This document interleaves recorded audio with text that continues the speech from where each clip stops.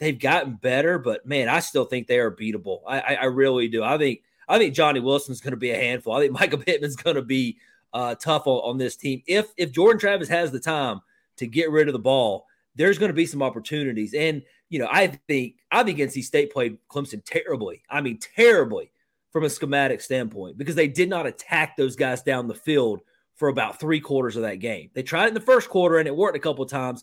They went away from it. I think Florida State will. I think Florida State's way smarter than some of the stuff I've seen from NC State this year. They will attack Clemson's secondary and force them to try to cover. And they're beatable. They are. These guys are they're still a little green. They still haven't quite figured out how to handle especially some of the bigger receivers that they face this year. So there are going to be some mismatch problems that I think Florida State can take advantage of if Travis can get rid of the ball. Hey guys, it's Terrence Nan. You're listening to Hear the Spear, presented by Noel Game Day. Go Noles. Hey, what's up? This is Peter Ward, a.k.a. E-Dub, in the house. So we're listening to Hear the Spear, presented by Noel Game Day. Go Live, go Noles. Hi, this is Charlie Ward, and you're listening to Hear the Spear, go Noles. This is Terrell Buckley. You're listening to Hear the Spear, presented by Noel Game Day. No Bloody. But perhaps better known as the greatest corner to ever step on a football field, Deion Primetime Sanders. Great Deion Sanders, my brother. What's going on, man? I could wake up to that greeting every day, man. That was awesome. Hello, Noles fans. This is former Seminole Derek Brooks, and you're listening to Hear the Spear, presented to you by Noel Game Day. James Wilder Jr. What's going on, James? Thanks for having me on. SSOD, Florida State or Die, and go Noles. William Bar None Floyd. Gentlemen, what's up? What's happening, guys? This is Logan Robinson from Hear the Spear, presented to you by NoelGameDay.com. We are live on a beautiful Wednesday evening here in Tallahassee.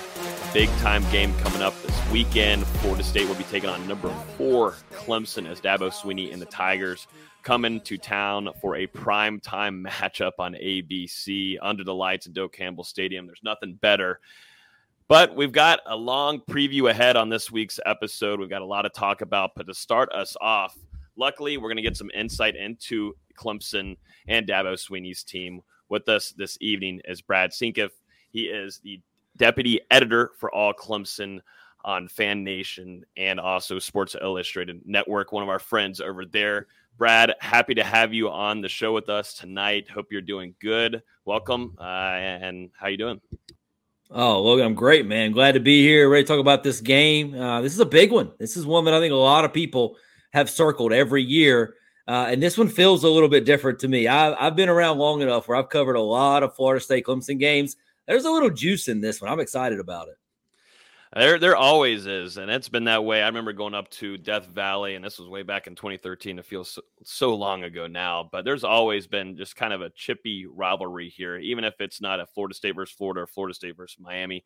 It's built up to be this type of rivalry just because it impacts the ACC so much, and there's nothing better. I know, like I said earlier, to start off, this is a primetime matchup. You'll have Kirk Herbstreit on the call in the booth. It just feels like how it used to be now, and Florida State almost had a chance up in Death Valley. We'll talk a little bit of Dabo Swinney and his comments this week, but what's the overall feeling from practices this week, getting prepared for Mike Norvell after 2 straight losses that the Seminoles have came through the last 2 weeks? Yeah, a lot of the focus has been health related, as you can imagine. Clemson's been banged up, especially on defense this year. They've sort of taken kind of the brunt of that.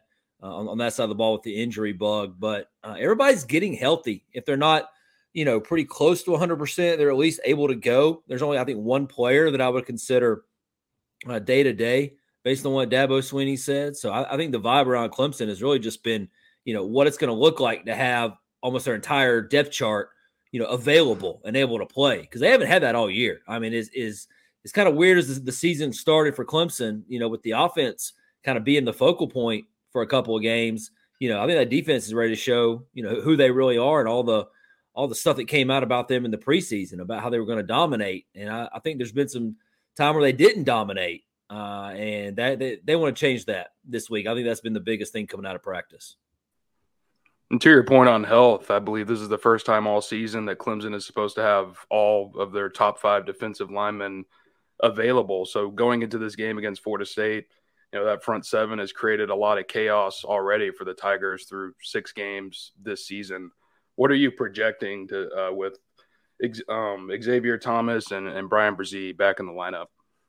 It's going to be huge. In fact, I've hardly ever seen those two guys on the field together at the same time anyway. One of them has seemingly always been banged up or hurt. But, XT came back last week against Boston College. And Thomas is one of those defensive ends where if you just say, hey, man, all you got to do is go get the quarterback, he's really good at that. He can really – he's good at setting the edge too, but he's phenomenal when he can just rear back and go get it. So you get that element back into it to help out a guy like KJ Henry, who's had a kind of a quietly really good year. Miles Murphy's a guy who's an NFL prospect on that line. And now you get Brian Brzee, who's as talented as he is, and I think he's one of the best players on this team. He's played 3 games all season long. So when you have one of your best players only available for 3, and one of those, it was not long after his sister, unfortunately and tragically died from cancer. He was not really in football shape. He wasn't in mental shape. It was emotional. It was really tough on him. So I think he's had time since he's been out with a kidney infection to really get ramped up for this. So this is going to be a really different defensive front than what I think you've seen all year from the Tigers. What's so special about him? Just going back to Brian, what does he bring to this defense? Because we got to see him on College game day, and that was such a special piece, an emotional one. But just on the field, though, for him, he impacts this team overall. Like you said, you think he's one of the best players on Dabo Swinney's team this season. What do you think is so special about him that pivotally will impact FSU on offense on Saturday night?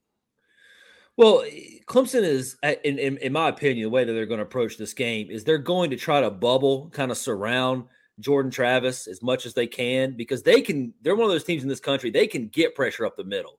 Tyler Davis has been wrecking things, but Brzee's really a guy who's just so athletic, so big and strong, 300-pounder, who moves like he's 250. He's just got that really good footwork, and he's a very explosive player, and he's going to be in the backfield. He's going to do everything he can to get into that backfield. And that just frees up those defensive ends. They don't have to worry about it. Clemson's been so good against the run, number 2 in the country. I think, 2.3 yards per carry this year allowed. When Brzee's in there, man, it makes it even tougher to try to run on them. He's just big, strong, moves extremely well, a guy that NFL teams are going to covet, and you're going to hear a lot of talk about him come draft time here in a few months. And yeah, that was Clemson's rushing defense was something I wanted to talk about with you, because only 63.7 yards a game. They've given up 2 touchdowns on the ground all season. I think only 2 out of the 6 teams they've played have gotten over 100 yards, and one of those was Furman. So I'm assuming some of that came probably in garbage time late in the game. What is it about Clemson that makes them so excellent against the run, and especially going up against Florida State, who's got a couple capable running backs, are averaging over 200 yards per game on the ground right now? What's going to be the key to shutting them down on Saturday? I think this is going to be a great matchup. This is strength on strength. So that's kind of what you want to see when in a big time primetime football game. But it kind of goes back to the last several years under Brent Venables. I know he's at Oklahoma now, but he sort of set a tone there for years. It was kind of just a running line. Nobody runs on Clemson. That was just kind of the thing he always threw out there. And this defense has taken that to a different level so far this year. I think it's just they're so deep at defensive tackle. I mean, I know we talked about Brzee, and I mentioned Tyler Davis, but they've got a guy, Ruke Orhorhoro, who most people may not know who he is now, but he's a guy who's going to pop big time in the next year or two on NFL draft lists. He's very, very strong and talented. Most versatile tackle I think they have inside. So they plug him in, when Brzee's out. They've got DeMonte Capehart, another big body guy, Trey Williams, who's just coming back from an injury. He's another guy who can stop the run.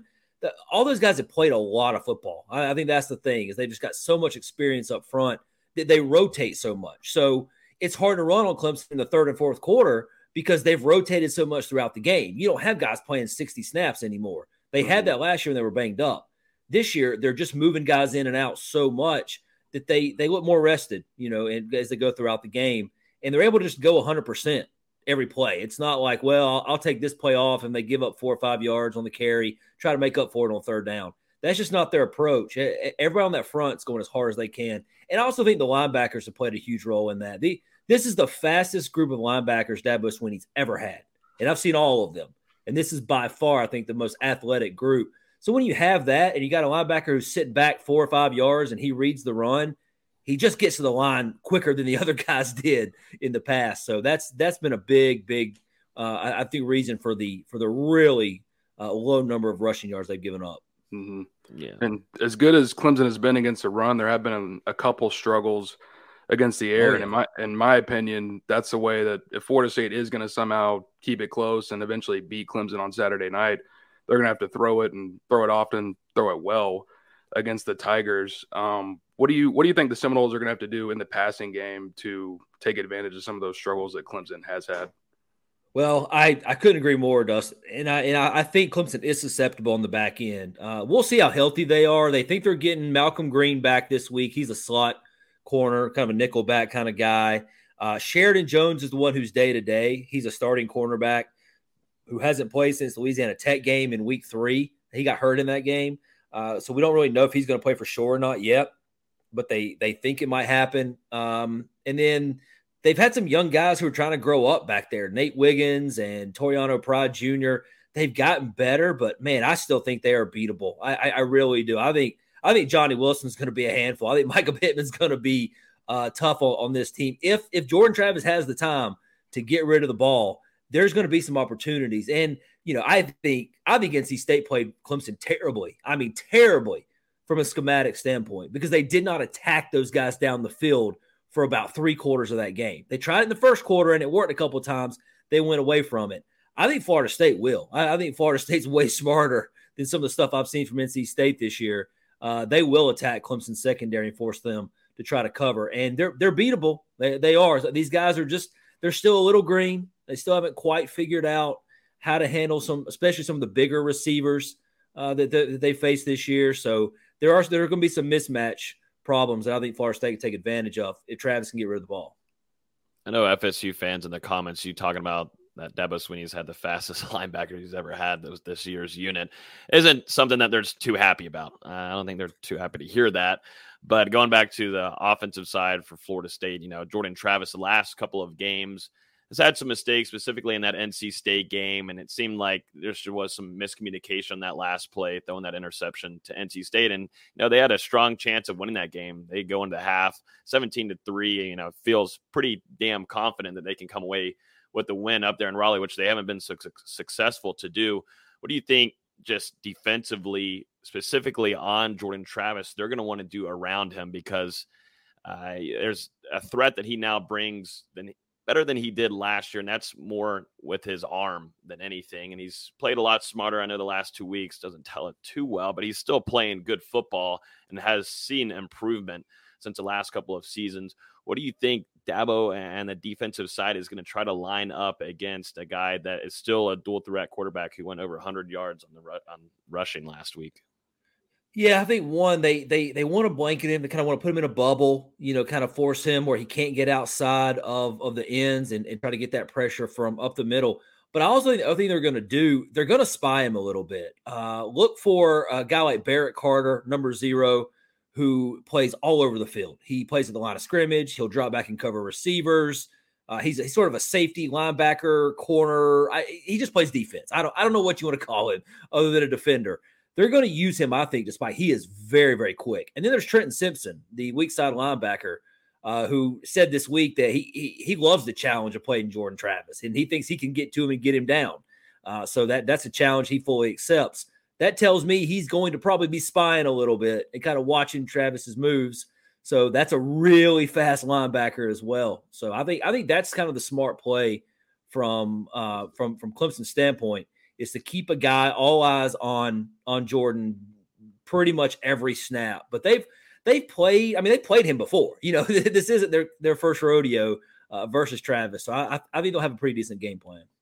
You mentioned a few players earlier, definitely in that wide receiver room, including Johnny Wilson. This is a question on YouTube from Witt asking, what does Brad think is the biggest threat from Florida State this upcoming weekend against Clemson?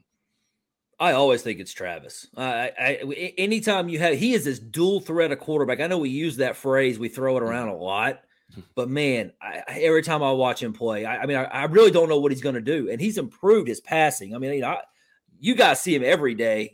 I've watched him as much as I can over the last 4 or 5 years, And I just can't believe how much better of a passer he is. The ball comes out better. His vision's better. It's improved greatly. I just think because Clemson's susceptible to giving up big pass plays, 25 pass plays of 20 yards or more this season, this defense has allowed. Think about that, 25. The only team worse in the ACC is North Carolina. So that tells you a little bit about some of Clemson's struggles. And, they have to worry about him running. So they're going to, they have to spy him. So maybe that opens up some passing lanes somewhere in the open field to burn them. Flipping over to offense for Clemson, it all kind of starts at quarterback with DJ. You've gotten a chance to watch him since he arrived at Clemson. Last year, a little bit up and down, some struggles. And then this year, his completion percentage is up over 8%, 14 touchdowns to 2 interceptions in the first 6 games of the year. Has also been able to get it done a little bit on the ground. What has been the biggest thing that he has improved on from last year to this year? And just can you talk about his command of the offense right now? Because it seems like he's playing pretty good football. Oh boy, hard to narrow it down to one thing, Dustin. If you saw him last year, he struggled with the deep ball. He struggled with the accuracy. He struggled with command of the offense. He struggled when he tried to get out of the pocket and run because he had a bad knee and he couldn't move very well. And he was 30 pounds heavier than he is now. So he's improved upon all of those things. But I think the biggest thing is the guy just has confidence that he never had last year. Now, when you play Georgia in week 1 and you go against one of the greatest defenses I've ever seen in my entire life, it's pretty easy to get your confidence rocked. But he didn't recover from it, and he should have. I mean, I'm saying he should have been better than what he was. But this year, he got his confidence going. And I think the play calling this year has been better. I think it's allowed him to sort of find his groove and not put a ton of pressure on him. And guys are making plays for him. And then all of a sudden the confidence level goes up even more. So he just believes in himself. He believes in his ability once again. And his legs have been a game changer for Clemson's offense. His ability to sort of get out and run a little bit more. Teams have to keep an eye on that now. And Clemson's using some of those Oklahoma Lincoln Riley plays where you pull the guard around and the quarterback runs behind him on a QB draw type thing. Clemson's using some of that. You never saw that over the last couple of years. So they're more aggressive with just keeping him involved in the game and comfortable. And it's really paid off. DJ talked about it this week in preparation for Florida State. He said, I'm definitely excited. The program itself, it's a historical program. They've had a lot of rich traditions down there. Very good team that we're going to face this week. He also mentioned he's never been down here for a game in person. He talked about Jameis Winston too. And he just noticed how loud it's probably going to be on Saturday night with the war chant and everything. You think DJ is ready for this kind of environment? We've seen him in primetime games. Yes, of course we have. But going down here, and like we talked about earlier in the show, it's kind of turned into a little bit of a good rivalry here, definitely an ACC rivalry. You think him, with the pressure on him on his shoulders to go into this game and take care of business and leave Doak with a win, you feel confident in him after what you've seen the last couple of weeks with his progressions? Definitely much better. 2 years ago, he went to Notre Dame. Now it was 2020, it was COVID. There wasn't very many people in the stands, but he had that big pressure spotlight put on him as a freshman when Trevor Lawrence was out with COVID. And he stepped up and he played really well. He threw for over 400 yards in that game on Notre Dame. So, I feel like he understands what it takes to play in a big game. But you're right, this atmosphere is different. And I keep telling everybody in Clemson that all week long. I keep telling them, man, a night game at Doak, it's just different. And the energy that Florida State's going to come out with, Clemson has to match that early. And the thing with DJ, he has gotten off to some slow starts this year. And this is the kind of game where that would be extremely problematic because I do think Florida State will be amped up for it. So he's going to have to handle that pressure early on. I wouldn't be surprised if he does have another slow start, but as the game goes along, he settles in a little bit more. But he understands. He understands, kind of the platform he's on, what's expected out of him. And we'll see if he's ready for that kind of environment. Because honestly, I can't recall a game last year that Clemson played that I think is going to be anything like what they're going to walk into at Doak. Dabo Swinney also talked about Florida State this week. And you also said in the production meeting before we went live, you got to hear from him today. Anything significant come out of today's press conference that you'd like to bring on here? Well, Well, I guess there's a couple. One, the injury stuff. I talked about some of the guys who are available. He says everybody's definitely going to play or be available, except Sheridan Jones, the cornerback, who's still day-to-day. So that means Brzez's definitely back. Thomas will get a lot more snaps this week. It sounds like everybody's about as close to 100% as they can get at this time. So the other thing he talked about was, trying to simulate, because none of these guys have been down there. I mean, there's a handful of guys who were there, I guess, at 18, some of the fifth-year guys, some of the COVID year guys who've stuck around. But a lot of these guys have never played at Florida State, and so they really try to simulate just loudness and chaos and everything else. Because, I don't think Clemson's played a game on the road that I can even compare it to over the last 2 years. So nobody played in front of crowds of any real size in 2020. So you got a lot of guys who are going to face, I think, the loudest environment that they've been in. So they just worked really hard this week on trying to get used to that as much as they could. Will Shipley, obviously the Tigers' top offensive weapon, right along there with DJ, 5.9 yards per carry so far this season, 8 touchdowns on the ground, which leads the team. What kind of progress has he made from his true freshman season to now? It seems like he's been able to remain healthy, which has been huge for his production. And outside of Shipley, can you talk about a couple Clemson offensive skill players that FSU fans should be watching out for on Saturday night? Sure. Yeah, Shipley's sort of the heart and soul guy, I think, of this team. He was the one guy that you knew before the season started was an alpha. You didn't know if DJ really had that in him or not. Now, he has shown it, I think, through 6 games. But this was the alpha of the team, of the offense at least. He's just a guy. He plays hard every snap. He goes 110% kind of guy. He's bizarre. Like, he runs sprints as hard as he can in practice. He beats everybody in every sprint, every practice. He wants to beat everybody on every video game. He's one of those most, super ultra competitive kind of people. And he shows that on the football field, and he's very, very intense. But from a skill standpoint, he does a lot of really good things, and he's able to he's become more of a kind of a tough runner. When he first came out of high school, I thought he was going to be more of kind of the scat back, more kind of the, everybody compared him to Christian McCaffrey and all that kind of stuff. And he's really just kind of been a straight ahead, more up the middle kind of guy, because that's what they've needed him to be in this offense. So he's a guy that you're going to get the best effort out of Will Shipley. And 8 touchdowns on the season. Man, there's not a lot of guys. There's only 2 other guys in the ACC with more rushing touchdowns than that. He's sniffs the end zone. He knows where it is. He knows how to get in there. Some other guys to keep an eye on. Phil Maffa's a guy that I think Clemson's going to play a lot in this game. He's the backup running back. He's averaging he's averaged over 5 yards a carry last week against Boston College. He's having a pretty solid season. Kobe Pace was the other running back. He is out for at least a month. And so I think if now that it's kind of pushed Maffa into more of a role, you're going to see him get more action in this one. He's a little change of pace. He's really big. He's bigger than Shipley, but he's fast. I think he's a lot faster than Shipley. Dude can run.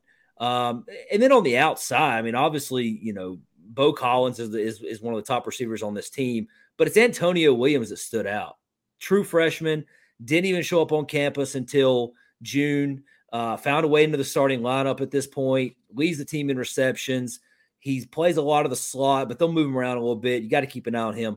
And then the other one is Davis Allen, and this is the guy that makes it all go. And if Florida State can find a way to not let Davis Allen affect this game, Florida State might win this game. He's that important. Tight end who blocks, but he also catches everything. And he's a guy who will line up kind of an H-back role at times. Then they'll split him out wide at receiver, and then they'll line him up more traditional tight end near the line, and then they'll kind of put him in the slot. They will put him all over the football field just so you have to designate a player on Davis Allen. And when that happens, it usually opens something up for somebody else. So that's a guy, 84, you really got to keep an eye on. Mm-hmm.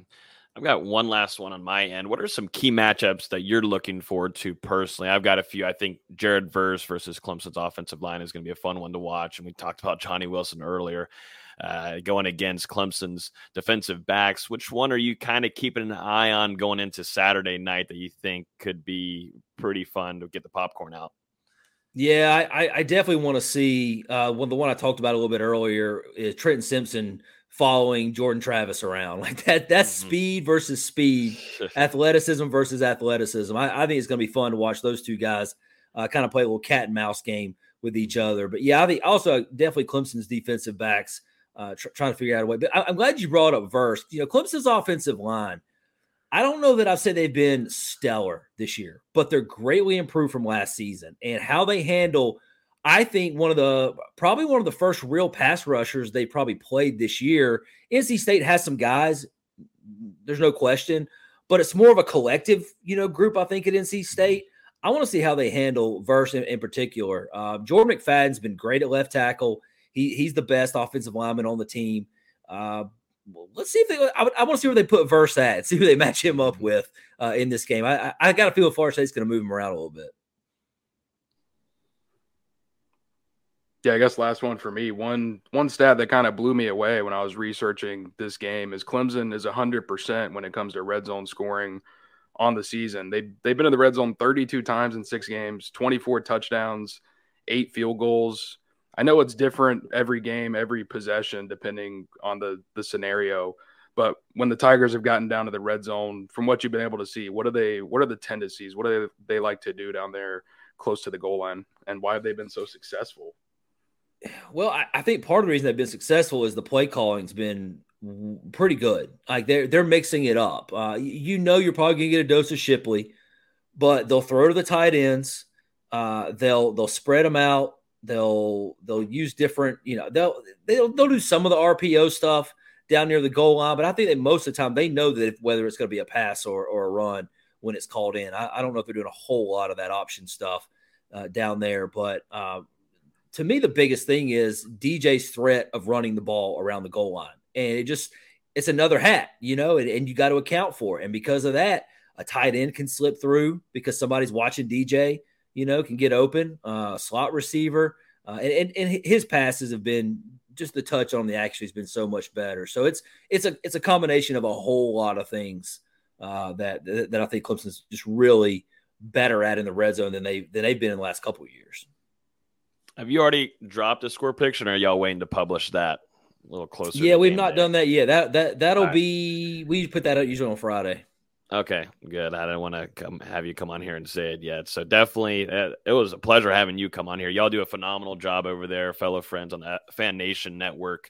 Make sure you guys go check out their score predictions too. That's going to be on allclemson.com. Under Sports Illustrated's Fan Nation Network. Brad, super appreciative you coming on here. Some great insight, full 30 minutes of some Clemson rundown. Dabo Swinney coming into town with the number 4 team, coming to face Mike Norvell on Saturday night. Should be a fun one. Are you coming down here, Brad? I'm not going to be able to make the trip this year. I've made it in past years, but this year I'm going to stay back and take care of running the site from home this week. But man, I love it down there. That is a great atmosphere. I got a lot of respect for Florida State and that program. I think this is going to be a great game between two entertaining teams for sure. Yeah, if it's anything like last year, I'm hoping it'll be a close one at the end. So primetime matchup, Clemson, FSU. There's nothing better usually. We're looking forward to it. You're right. Yep. You guys enjoy it. Soak it up. Yes. Thanks, Brad. Thanks for coming on, and I'm sure we'll talk soon. Thanks, Sounds Brad. great. Thanks for having me, fellas. I enjoyed it. Absolutely, Brad. Appreciate it. So that was some great insight there from Brad. Phenomenal stuff there, and getting some good insight on what Dabo Swinney is going to be bringing down here. I know that whole linebacker talk there is going to scare some FSU fans a tad bit, but it's just how Clemson's defense is going to be definitely bringing in some talent that had been injured and now fully healthy coming in, with Xavier Thomas getting some PT last week. And then you got Brian coming in, and a special athlete there at that /DE linebacker. He can play almost anything in that front 7 type of guy. It's not going to be easy for Florida State's offense and what Mike Norvell is going to want to do in that play calling. They just have an elite front 7. And I mean, even behind the starters, there's some capable backups that can step in there on the defensive line and at linebacker. And I mean, look at the stats, 63.7 yards on the ground per game. That's ridiculous. And the only team ahead of them, this is going to make you guys laugh. The only team with a better rushing defense in the country than Clemson is James Madison. I'm pretty sure they're allowing like 40 yards a game the last time I checked. It blows my mind. But Clemson, they've been great against the run, and that's why I really feel like Florida State is going to need to do exceptionally well through the air if they're going to have any chance of winning this one on Saturday. You're going to need another career night out of Jordan Travis, and definitely a better performance from the wide receivers after some drops against North Carolina State. And I know Brad mentioned it was 2.3 yards per carry. Clemson's actually allowed 2.1, which is absurd. And I think my research is right. No rusher has rushed for more than 73 yards against Clemson so far this year. Mm-hmm. And you're without Treshaun Ward this upcoming weekend. Big task ahead for Florida State. Maybe. Potentially. Yeah, I think we can go ahead and axe off Ward of being available this upcoming weekend after we saw the shot of him and the hospital bed, I guess, going through an MRI there, potential other things that could have been on the table, but ended up not being true. I don't know. Mike Norvell said no surgery needed for Treshaun Ward, which is a good thing. You got to hope some optimism to have number 8 back, your lead rusher, and the running back room. But yeah, Florida State's going to have to find something with Toa Philly, Trey Benson, now Ja'Kai Douglas, which we'll talk about here in a few minutes. And Rodney Hill. Mm-hmm. Who had a really nice week of practice. Yeah. Yeah, I would say the last 2 weeks I thought he's looked smooth, but specifically this week, because he's getting more reps, he's looked nice, and Mike Norvell has been very excited about him, that true freshman running back. Got a lot of praise today.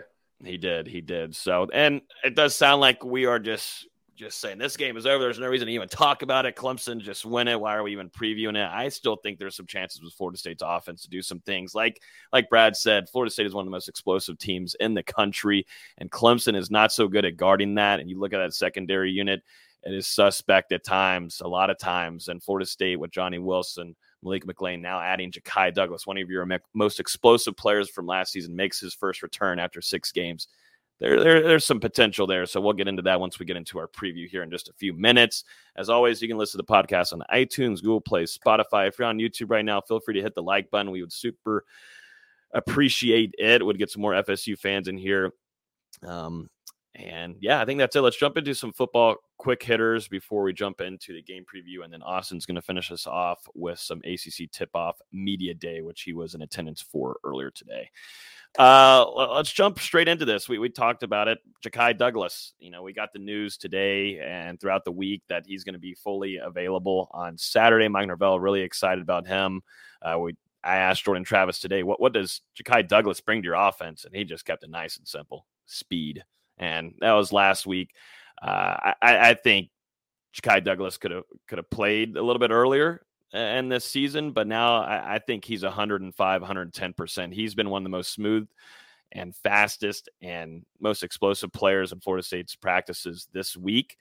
And I'm excited for number 0 to be out there on that field. He's a fun player to watch, and they're going to really want to utilize him throughout the rest of the season and maybe this upcoming weekend. There's not a lot of film on him at all that Clemson's going to be able to use coming into Saturday night. It's going to be interesting to see what kind of role that Douglas is able to play in his return, because, you look at his stats from a year ago, he only had 14 catches for 255 yards, but he had 2 of the most explosive plays for FSU's passing game of the season: a 60-yard catch against Notre Dame, a 59-yard catch against Miami to set up that game-winning drive. This is a guy who legitimately can take the top off a defense, and at the same time, Florida State loves to utilize him in multiple ways. He appears on the depth chart at running back this weekend for the first time all year that he's been on the 2-deep, and then you get out to practice and he's taking snaps at wide receiver as well. So Florida State will utilize Ja'Kai in multiple ways. Like you said, brings a lot of speed. And when you look at the production from the wide receivers lately, especially last week, only 5 players caught a pass for Florida State, 3 of them wide receivers. Seems like Malik McLean, Deuce Spann have had a little bit of struggles of late. I'd be interested to throw Ja'Kai in there, take a couple deep shots his way, and see what he can do. Especially, he hasn't played all year.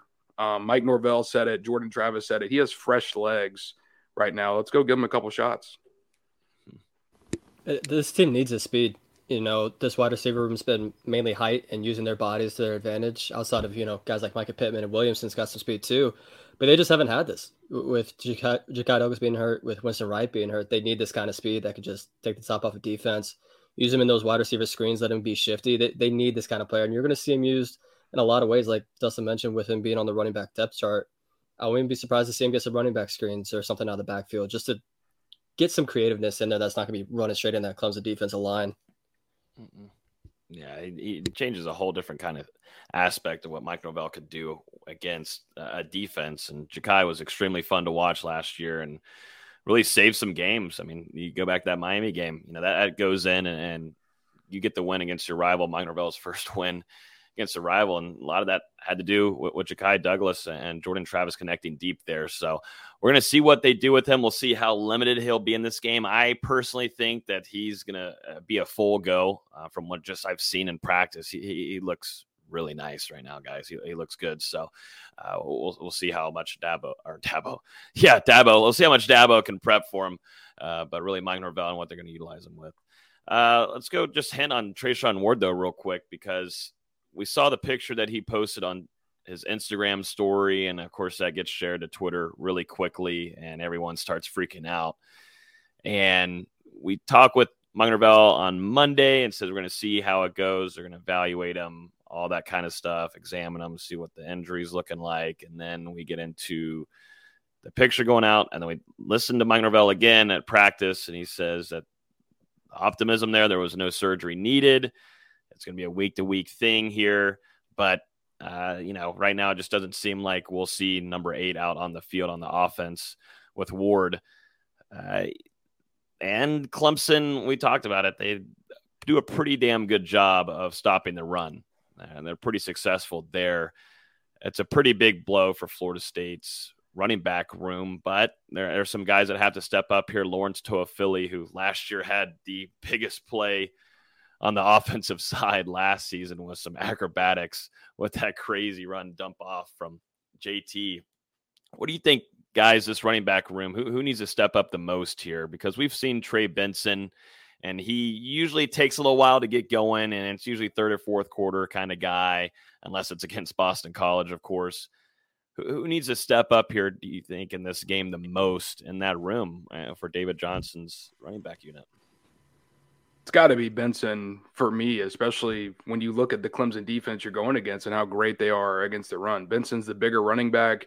He's been able to break more tackles this season among the forced missed tackle leaders on the season, despite the limited amount of carries that he's gotten so far at Florida State with how deep they are at running back. So I think you're going to need a really standout game from Trey Benson. But at the same time, losing Treshaun Ward is such a big blow. He's a smaller running back, but this guy is a tough runner.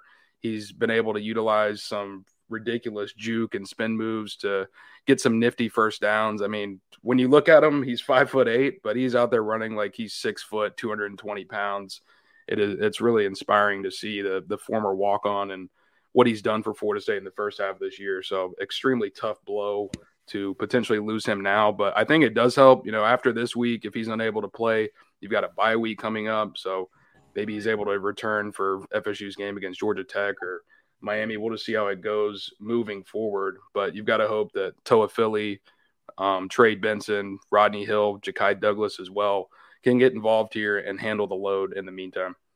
Yeah, I don't even think it's as much the running back room as how much is Jordan Travis going to use his legs in this game. I think that's going to be the biggest factor. If you can make the Clemson defense think for a half a second, that's going to matter a ton in this game. And like I said earlier, if you're just going to run straight into this Clemson defensive line, you're not going to have much success. You got to be creative and get some design things for Travis to get some running room. That'll open things up for the running backs as well. Mm-hmm. Yeah, I've liked what I saw from Lawrence Toafili, specifically in this practice today. And he's a guy that is just kind of a gadget one, and I don't know how Mike Norvell really has tried to use him this year. It's been kind of a little bit all over the place, but Lawrence Toafili, if Clemson's coming down hard in that inside there, he's a guy that can jump it out and take it to the side pretty quickly, and that's something Trey Benson has done, but he's slower than Lawrence Toafili, and it's caused them. I mean, he can get off tackles. Yes, Trey Benson is good at getting off tackles. We know that, but this is not going to be a smaller team. This is Clemson defense. They're going to make their tackles. So I'm looking at more of an elusive guy, a guy that can slip through, maybe jump outside faster than Benson. So I'm looking at Lawrence Toafili specifically in this game. And we'll see, too, on reps because if, Trey Benson, you've got Toafili, do you see a little bit of Rodney Hill in this game, who Mike Norvell talked really highly of? Dustin, we heard from Mike Norvell today saying that, such a bright future from this true freshman coming in, and a guy that has put on an enormous amount of pounds too, but good weight also. You're going through his recruitment for a very long time, D-Lou, just to see his progression and what he's been able to do and now get these more opportunities and practices that I think are going to lead into getting some PT this upcoming season now with Treshaun Ward, and depending on what's up in the air with that availability. It's not a surprise. Thought he was a little underrated coming out of high school. And when you look at the guys that Mike Norvell and this coaching staff try to recruit, they're going after these high character individuals who really want to put in the work. And I mean, that's not just some cliche thing. They've truly flipped that locker room, and they've got guys in there who care, who are putting in 100% on and off the field. But so you look at Rodney Hill, he came in, instantly attacked the tour of duty. Norvell said today that he was able to put on 20 pounds within a couple months of being at Florida State, had a pretty strong performance during spring practice. And then in the preseason was one of the standouts, I thought, in the running back room, especially when we were down there in Jacksonville. I thought both of those practices, he was absolutely fantastic. And he scored multiple touchdown runs. I remember one, he broke off like 50 yards, got in the end zone, let out a scream. So this isn't a surprise to me.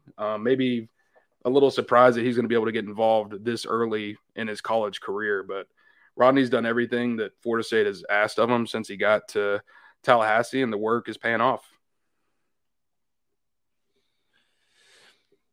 Let's jump into some practice observations from this week. There was a lot of, I thought today's practice, a little chippy one. And it kind of felt kind of fall campish to me.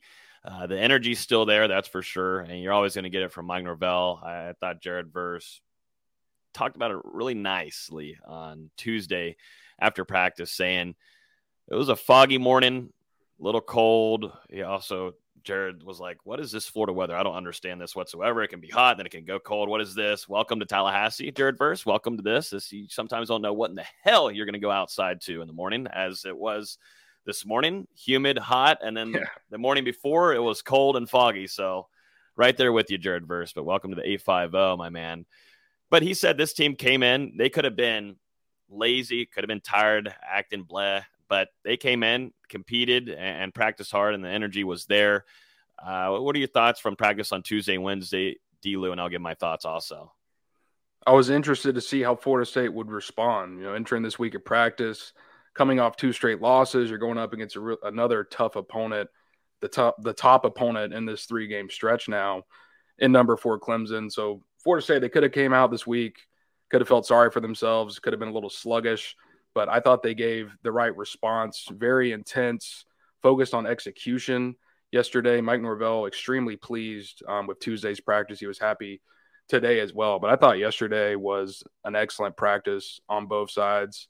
The offense won some plays, the defense won some plays, carried over into today. The defense got the best of the offense early on, and the offense was able to respond. And I think that's exactly what you want to see from your football team, especially right now in the middle of the season. And these guys are still going full pads. It's very easy to be like, oh, it's week 7. I can check out for an hour or two of this practice today and, get back to it tomorrow. But team showed the right response, and I think that'll be huge for them going to this game against Clemson. It seems like they're prepared on the opponent ahead. Yeah, Florida State's going to want to rely quite a bit on some of these younger guys, definitely on the defensive side. You look at that defensive line specifically in the interior. We saw Robert Cooper go down at that NC State game. Was told on the ESPN broadcast that he wasn't on the sidelines, but we see him in practice on Tuesday, which was a great sign. It seems like he's going to be available. But Florida State's still going to rely on some guys that are younger. You still look at Pat Payne, too. I thought he had a nice week of practice, too. Mm-hmm. He just continues to get better and better. Jared Verse talked about him on Tuesday, just thinks so highly of him and says that they're going to be beasts next year for some of those guys on the outside, including Byron Turner. Gave some praise to him, too. They're going to rely a lot, and also Daniel Lyons also in there on the inside. It just hurts, man, not having Fabian Lovett. And I think that's what's going to hurt a lot in this game heading into it. It stinks. It just effing stinks for Florida State. But the next guy's got to step up, and that's kind of been the game plan, and that's been the motto since the spring. No matter what, Florida State has now built some depth there, and if it's your time, it's time to go in. And that shouldn't be much of a shock for them when they jump out on the field on Saturday night. It's just, I think experience is going to play a big factor there. But I've seen enough from Pat Payne to say, yeah, a guy's a baller. He's going to play and he'll do his thing. But I've just liked the way some of these younger guys have jumped in there this week. And then Jordan Travis, there was a comment on here about his interview today, and hell yeah, he's pissed off. I don't think he's happy with what happened on Saturday night. I don't think he should be. And whenever you're getting questions from the media, and we also talked to Ryan Fitzgerald too today, two guys that probably want to have a better response from what happened this last weekend. I don't think JT's too happy. And although in practice he looks smooth and sharp, it's just one thing I'm keeping an eye on with him is he's never had this much pressure on him, really. You know, it's always about just allowing him to improve and week to week and see. Now he's got a lot of pressure on his shoulders, and can he take that as being the leader of this team? That's a big question mark, and we'll see if he can bring that to the table on Saturday night. But yeah, I do think he's pissed off, and he should be.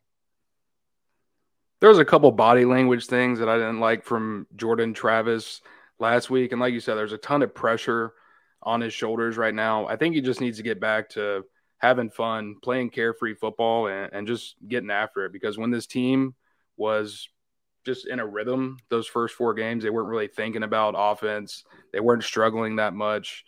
Look at the plays. There were smiles from Jordan Travis. But look at the plays that Jordan was making. I mean, it was similar situations, but he was making the play on third down. He was getting outside of the pocket and creating the throw, hitting the receiver. And, I mean, the receivers were catching the ball as well. That didn't help against North Carolina State. But it just felt like over the last 2 weeks, they haven't been able to get into a rhythm for whatever reason. And it was the first half against Wake Forest. It was the second half against North Carolina State. They're going to have to put together a full 4 quarters against Clemson to have a shot in this game, because this defense is excellent. And if you have one drive that's off schedule, I mean, they can take advantage of it. And Clemson, to their credit, 12 turnovers forced on the season, which is tops in the conference. They're going to be ready if Florida State slips up at any point of this game. So Jordan Travis needs to be on point. Anything else really from practice that stood out to you? I would just say credit to Ryan Fitzgerald for coming over there today, speaking to the media.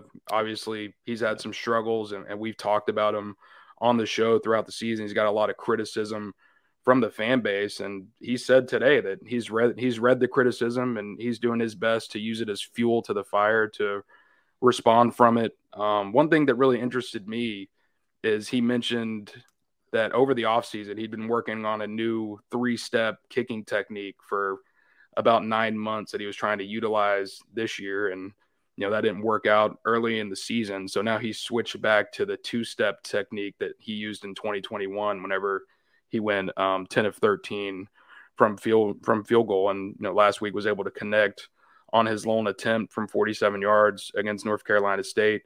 Hopefully Fitzgerald now will be able to bounce back over the second half of the season, back doing something he's a little bit more comfortable doing. And I thought it was funny when the press conference wrapped up today and Ryan was walking off the practice field, Coach JP was standing right there with a smile on his face and said, "He's back," and slapped Ryan on the back. So, you know, I think Florida State, they're feeling comfortable with where Fitzgerald is moving into the final 6 games of the regular season. And, I mean, for the kid's sake, I hope he's able to have some success. I just want to note on here that I was a fan of Ryan Fitzgerald kicking the game winner up there in Raleigh. I'm the only one, but I saw the confidence in his eyes on the TV broadcast. I saw the confidence. That's all I needed. But yeah, some good practices from Ryan Fitzgerald. Also, shout out to Cheyenne Brown, had a block today in the 2-minute team drill to start off practice. Cheyenne Brown once again. They've also got some certain ideas too for some blocks that we'll see if they utilize that on Saturday night. But Cheyenne Brown once again off the edge. It's just Norvell said he was about an inch away from blocking 2 kicks against North Carolina State. God dang, man. Cheyenne Brown's special. I'm excited for the future of him. Young stud, but specifically if you're one to have a good field goal unit, you're going to have to be prepared for number 38 with Cheyenne Brown out on the field. He's a pivotal factor there. Let's jump into a few quick things here. Dalvin Cook starting off FSU Twitter a little bit here out of nowhere. What is up with this, Dalvin? Man, oh man. Dalvin it's Wednesday, Cook. Man. It's Clemson week. Hey, I'm here for it. It's content. We get to talk about it. But yeah, Dalvin Cook throwing some, not really shots or anything, but just saying, you know what? I want that number 4 retired. This is your guy, VZ, up there in Minnesota with the Vikings. He just had 2 touchdowns this past weekend. Nice day for him, but he still wants that number 4, or he wants that number 4 retired here in Tallahassee. I don't know if you guys saw the tweets. I'll bring him up here in a second.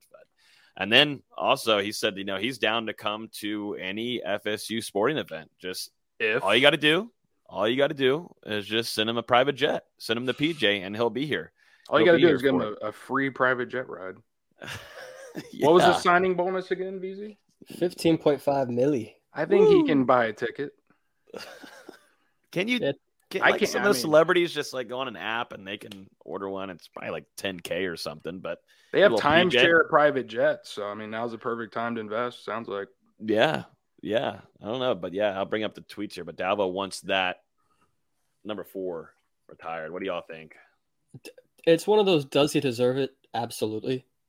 I mean, people can argue whether it's him or Warrick Dunn is the best running back in FSU history. He's the best. That to me, it's not close.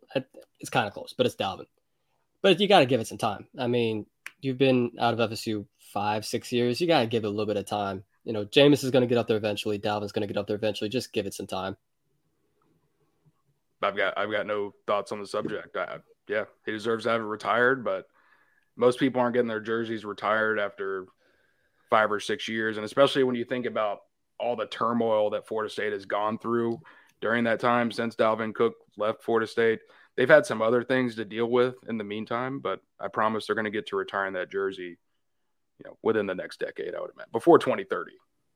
He is the king, the slayer against Miami and Florida, though. That is for damn sure. He ain't lying about that. Because this all started because he was asking for his stats from his college days against Florida teams, specifically, obviously, Florida and Miami.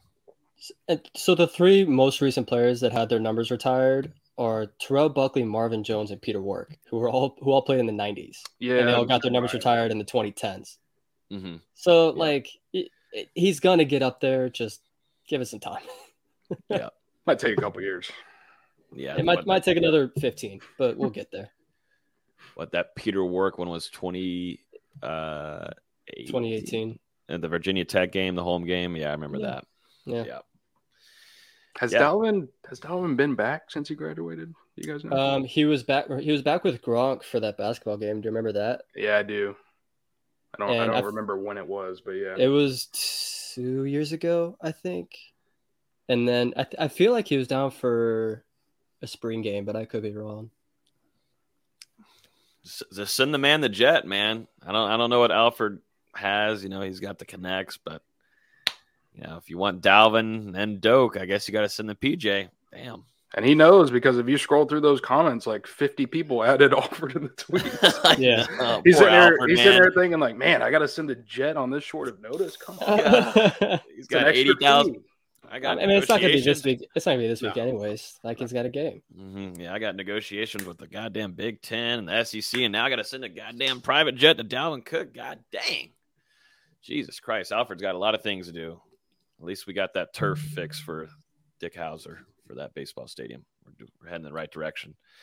No, it looks cool. Got to see it at practice, although we don't do much of baseball coverage here. But I don't know what the turf does on that side of the diamond. Maybe we can get some insight on that. I don't have a damn clue. I don't know either. If anybody's wondering, we have zero clue what that turf does. But Alfred's taking care of it. We'll see if he can get that PJ over for Dalvin. Just doesn't get ripped up like grass. I guess not. I don't know. I feel like I'd slip right there because you're heading to home base. I don't know. My analysis. Maybe you get into some baseball we're not coverage. The guys to talk about Florida State baseball. When you're swinging around that third base there, you hit that turf. Like, could you slip there? That's something I'm going to keep an eye on here for this opening weekend of baseball. Let's jump real quick. Jared Verse, no shocker here, but finally happened. Jared Verse added to the Bednarik Award midseason watch list. He joins Jamie Robinson here, Florida State safety.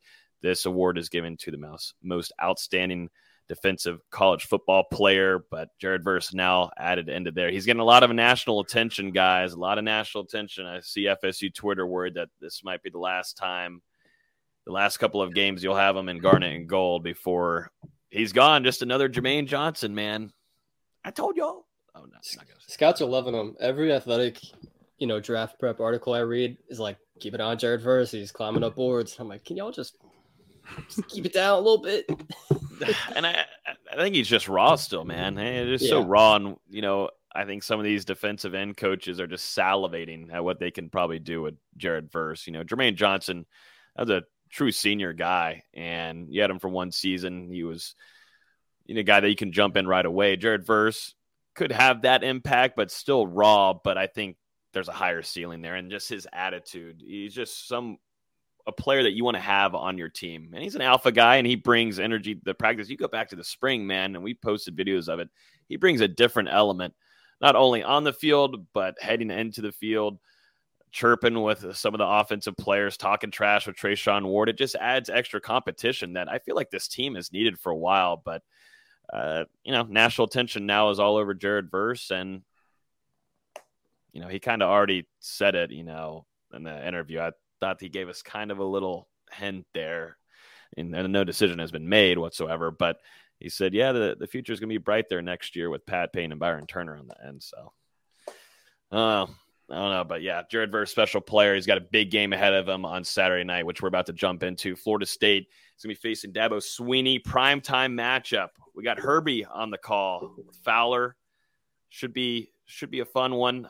What are y'all's first thoughts going into this game, guys? Because the last couple of years, we haven't really given Florida State a chance. They almost went away with a win there. Jermaine Johnson with the hit on DJ. The ball fumbles, takes it to the crib, and then Florida State's defense can hold. Then they have penalties. Yeah, I was about to say, come on. There was some bad penalties on that drive. There was some bad penalty. A late hit. Whoa. We're going to let Lundy – we're going to give Lundy a little – we'll give Lundy a pass with that one there, that late hit. There was a pass interference call that was trash. There was 2 bad flags on that last drive for Clemson. And I won't say we didn't give him a chance the last few years. I broke a damn ukulele on this show saying we'd win.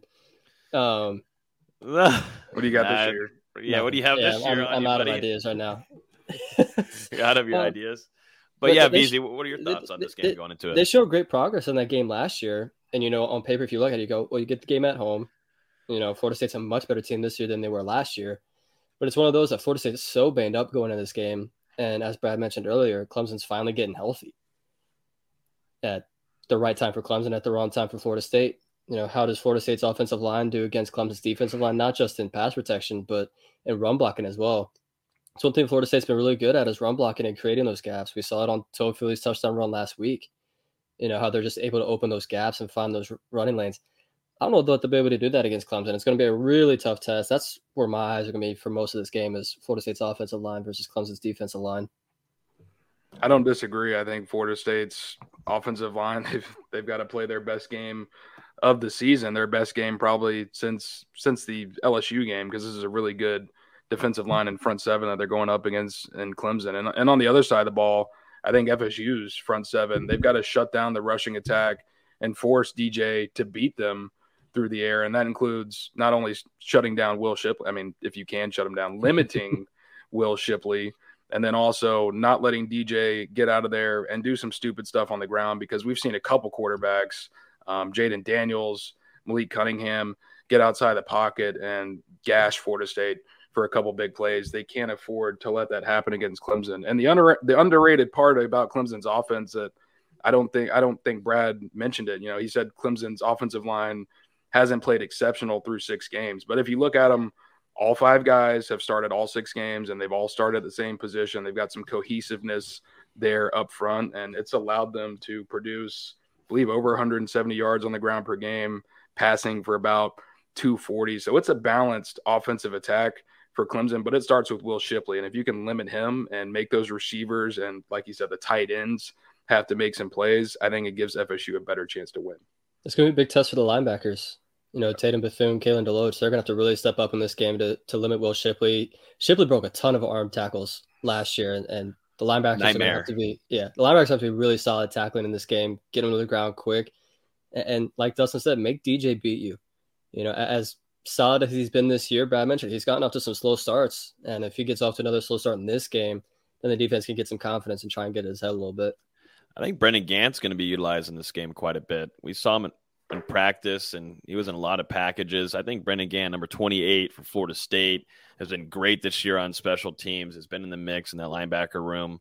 I think he fits in this scheme against Clemson very well, guys. I don't know, D'Lo, I know you're high on Brendan Gant, and he had a nice practice too. He was, one of the highlights of the Tuesday practice report. Brendan Gant is a guy that is a good tackler. He's physical, and he wraps up well. And Florida State last year, like Austin just said, could not find a way to stop Will Shipley. We were like, where in the hell is this kid coming from? And then he's still so young, but he's such a crazy. It was so good last year. It was unreal. Yeah, like I said, nightmares. Like I still have nightmares. I'll never forget Will Shipley in my brain ever again. Just of how elusive he was, just getting off those tackles. And Florida State did a terrible job, and being able to bring him down. You got to hope now. Going back looking at film last year, you watch this year's, and you see the improvement there in that linebacker room, which Randy Shannon has been able to do. There's a big game ahead for that linebacker room. But I'm looking at Brendan Gant maybe jumping in and playing quite a few more snaps than he has to start this season, the first 6 games. We know who the top 3 are in that linebacker rotation with Tatum Bethune, Kalen DeLoach, and DJ Lundy.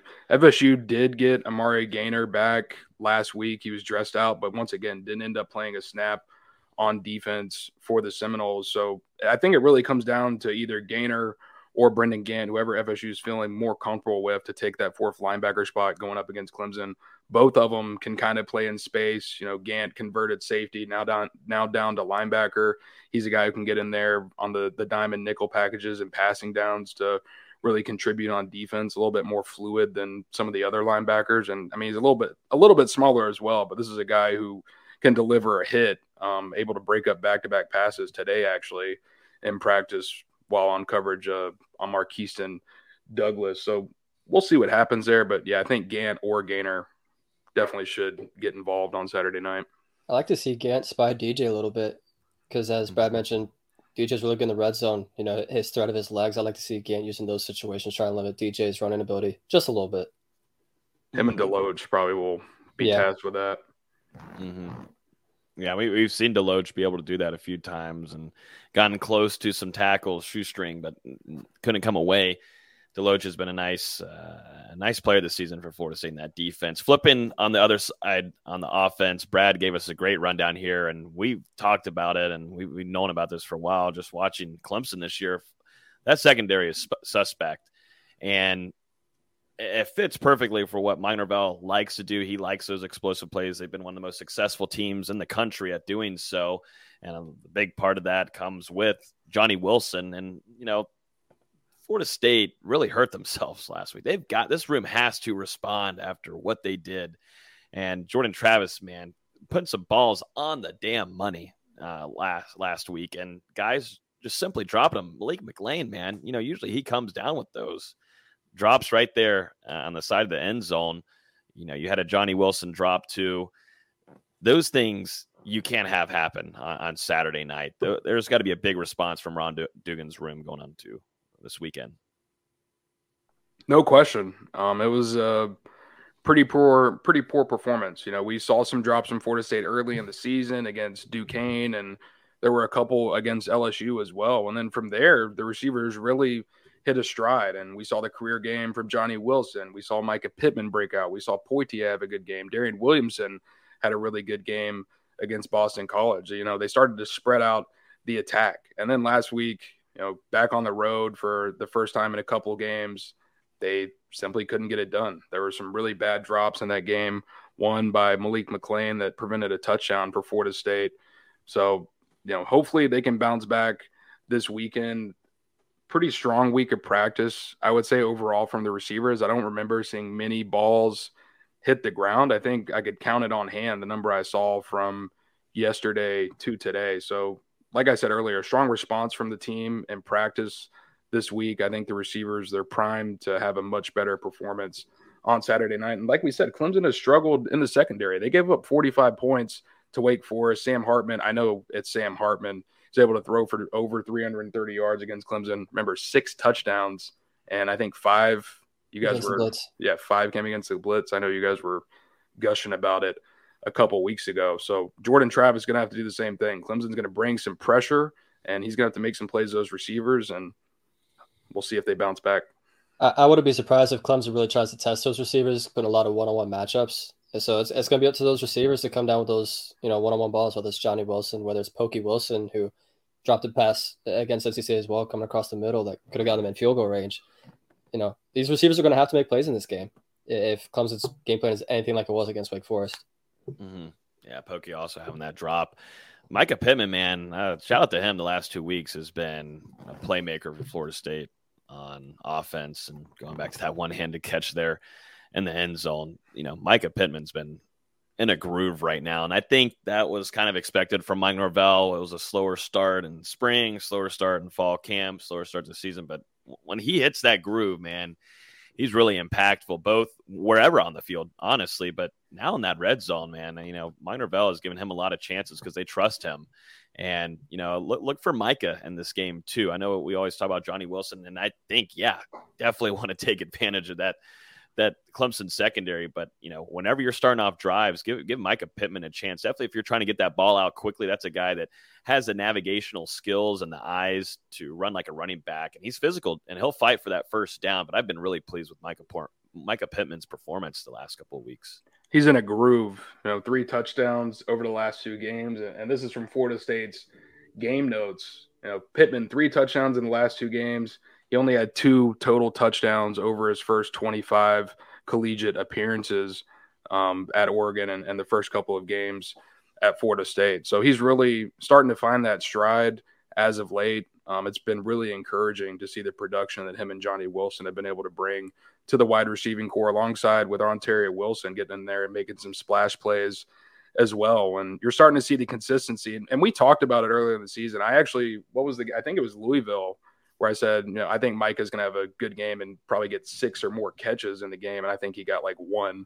But I've been seeing it for a while. This ascension, JT and Micah, they've got really good chemistry with one another. It's just been steadily increasing ever since the spring, and it's continued to grow this fall. And over the back half, these last 6 games, I think Johnny Wilson and Micah are just going to continue to get more and more involved in this offense and more confident. I wonder if I'm just coming up with stuff here. I wonder if Jordan Travis was kind of ticked too with all those drops, man. I mean, he was throwing some really pretty balls on Saturday night. I mean, I think he kind of got pretty pissed off. I don't know. I going into this game, I'd like to see Jordan Travis go back to earlier in the season, man. And he had over 100 yards rushing, and I think he needed to do that. We'll see how much FSU is going to want to utilize him on that with his legs against Clemson's defense, but you keep him safe as much as you can. At this point, though, in the season, you don't want to go on an 0-3 stretch here. You're going to want to see how much Jordan Travis can go for. I want to just see him go back to enjoying it, man. And he does good in these primetime games. You go back to the LSU game. It just felt smooth for him, just relaxed a bit.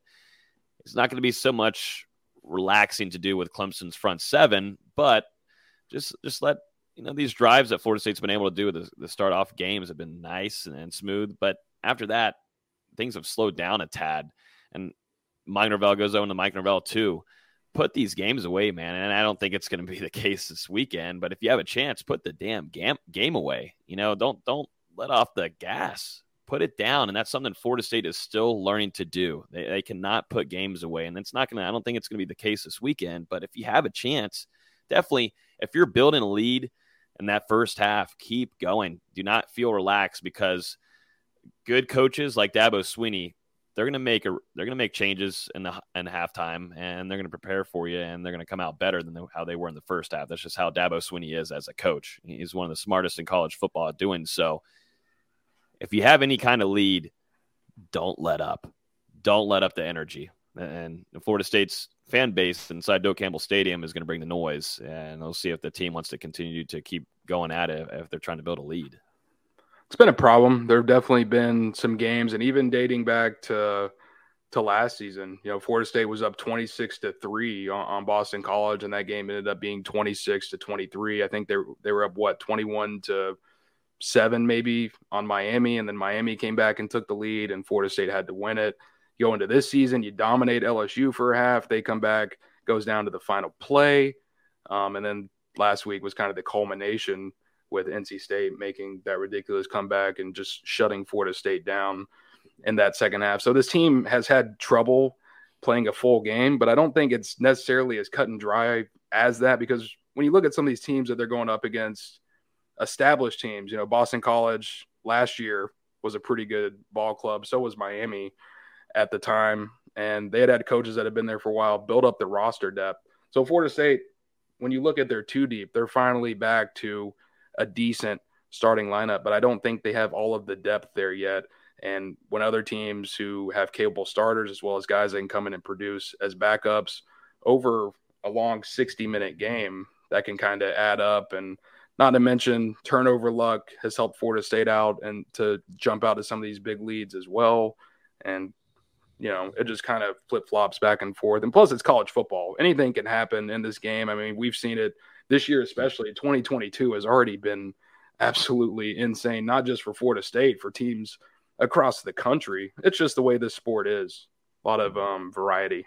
And it's a lot of youth and inexperience as well. That's just not used to winning football games. They have to get in that mindset. They have to get used to it. It's not something that comes naturally. It's something that they got to experience. Mm-hmm. Yeah, we talked about it when they went 4-0 there to start off the season. It's like, what is this team? How are they going to react? And what is their energy going to be? How do they continue doing that? And it showed. They're still trying to figure out how to finish games, and they failed at it in the last few weeks. Tom's asking here, what do you think about playing Gibbons at center, Washington at guard, put some beef up front? My first reaction there is that they won't make any changes going into Clemson week. They're just lucky enough to be fully healthy where they can bring out and trot out the same group. I've not been so pleased with Washington this year. I'll be honest with you guys. Not been pleased. I don't like it. Sorry. I don't like the play. I also don't know if he's fully healthy. I don't really know what's going on there. I don't know what's going on there. I don't really want to move Gibbons anywhere. He's been the most successful at his position group, but no reason to change that. And Maurice Smith, I understand, undersized. It's been that way since being here at Florida State. But you don't switch up things there if you have any bit of chemistry. And I thought things were a little off to start off in that first half, but things got smoother going into the second half, I thought, for FSU on that offensive line. There's just still some troubles there with Justin, and I'm not switching up anything though before you go into Clemson. Yeah, I was about to say it's not the center of the line as much as it is right tackle with Turntine. He's been pretty subpar the last couple of weeks, and if they're to do anything to be at right tackle, but like Logan said, it's not going to happen this week. Yeah, Turntine has struggled. Dimitri Emmanuel has had his struggles. When Darius Washington was in there at left tackle for Robert Scott, he really struggled. The injuries have killed Florida State up front. We have to remember how good Bless Harris was for this team in the preseason, and to lose him in the first half against FCS Duquesne to start the year, I mean, man, that's just kind of a gut punch for Florida State right there. And you don't have Caden Lyles, who you're probably your backup center and maybe a guy who could have contributed at guard as well. Robert Scott, definitely not 100% right now. I don't know that Justin is 100% either. And you look at Darius, he missed the beginning of the preseason. He went out last week, actually, during the game and was replaced by Dimitri Emmanuel. They kind of flip-flopped there in snap count per PFF. But at one point, Darius went out with an injury and had to be replaced by Dimitri to end the game, I believe. So there's just been so much flip-flopping and once again, injuries decimating Florida State. And we thought 19 scholarship offensive linemen coming into the season, they're finally prepared to take these blows. But, man, they've come at a bigger pace and earlier than even we could have expected. Julian Armella had a really nice practice today. There's a question on here from Thomas Armella at right tackle. We've kind of already answered that. But Armella is going to play this season. It just depends when, but he's getting better and better. Coach Atkins is coaching him very hard. And it's kind of, I go back to how Odell Higgins was with Joshua Farmer last year. You kind of get signs there coach that's really hard on you, in your face a little bit, hands-on, more than some other guys, that means that you're probably going to get some playing time pretty soon. And that's been the way for Coach Atkins and Armella. Today he had a really nice rep. Two back-to-back really good reps. The first one being against Jared Verse, absolutely tossing Jared Verse to the ground. Jared Verse was on his back looking up at Julian Armella. Julian wanted to help him get up, but Jared Verse, as being the alpha, was saying, no, you're not going to help me get up, freshman. But that's just kind of the relationship there. But both have a lot of respect for one another. But Julian Armella continues to get better and better, still learning. There's a talent there, but you don't throw him out against Clemson. But I think you're going to see Armella at some point this upcoming season, and you're going to see him a lot next year. This upcoming season, we're in the season. We're halfway done. This next upcoming season. This upcoming season, we're already like in the off season. I'm already planning for 2023. Jesus. Don't call me that. People are starting to believe it. But yeah, I like Julian Armella a lot. Been high on him, been high on Jared Verse. I need to, some of those NFL scouts might need to hit me up. You know what I'm saying? No, don't do that. Who else out there? Treshaun Ward. Someone's saying D-Lou at right tackle. Dustin, you want to give it a shot out there after seeing these practices? I think Turnitine's got me beat, so. Bring back your 2011 form. Mm-hmm. 2011. That was like 2009. It's been. I was going to say 2007, but I felt like that was being disrespectful. I don't have the bend anymore. Knees are shot. I'm only 28. Need a knee replacement. Oh my God, she's dramatic. I thought you needed like a back surgery, and I need a lot of improvements to my life. That is true. That is tough times. True. That is very true. We'll give our monthly update here on Winston Wright. No changes.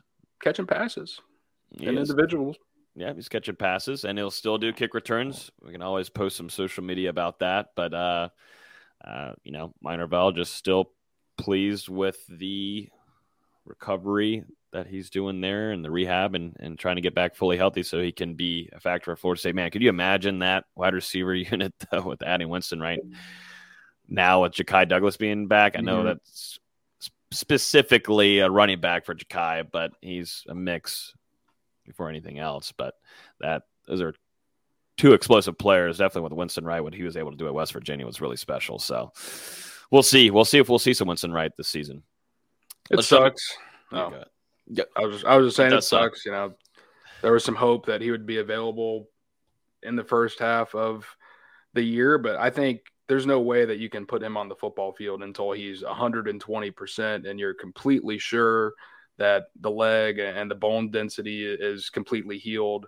He's got to be fully 100% because this is a guy who suffered we don't know the exact part of the leg, but based on the sleeve on his leg, it seems to be maybe around the knee or the middle of his leg. He suffered a fracture somewhere, and clearly quite serious to keep him out for this long. So I don't think there's any way that you're rushing him back, especially with how the receivers have performed. You don't have to rush him back. So if he needs the whole year, let him sit the whole year, and hopefully you're able to get him back in 2023 as a contributor. Thomas is asking here about the tight end unit. Should we expect more chipping and help from tight ends this week to help against edge pressures? I think so. Yeah, you should see Cam McDonald. Marquiston. Yeah, definitely Marquiston, wide rector, but definitely Marquiston jumping in there to help out against that edge and helping protect Jordan Travis. Mm-hmm. Yeah, if you look at the snap count over the last couple of weeks, I'm not sure about the BC game, but at least Wake Forest and NC State, Marquiston Douglas actually outsnapped Cam McDonald, and it wouldn't surprise me if he does it again against Clemson with how much they're going to need him, not only to help and run support, but also on passing downs as well. I think you're going to leave someone in there to help against the defensive end or a blitzing linebacker, whether it's Marquiston or a running back. I'm assuming it's going to have to be Trey Benson since he's a big dude coming up there to help with pass blocking. You're going to need some extra blockers throughout the night to limit this Clemson defense as best as you can because they're going to get theirs. Let's jump into some score predictions, guys. Let's jump into them. For that, do we want to talk visitors? Because yeah, pretty big visitor list this weekend.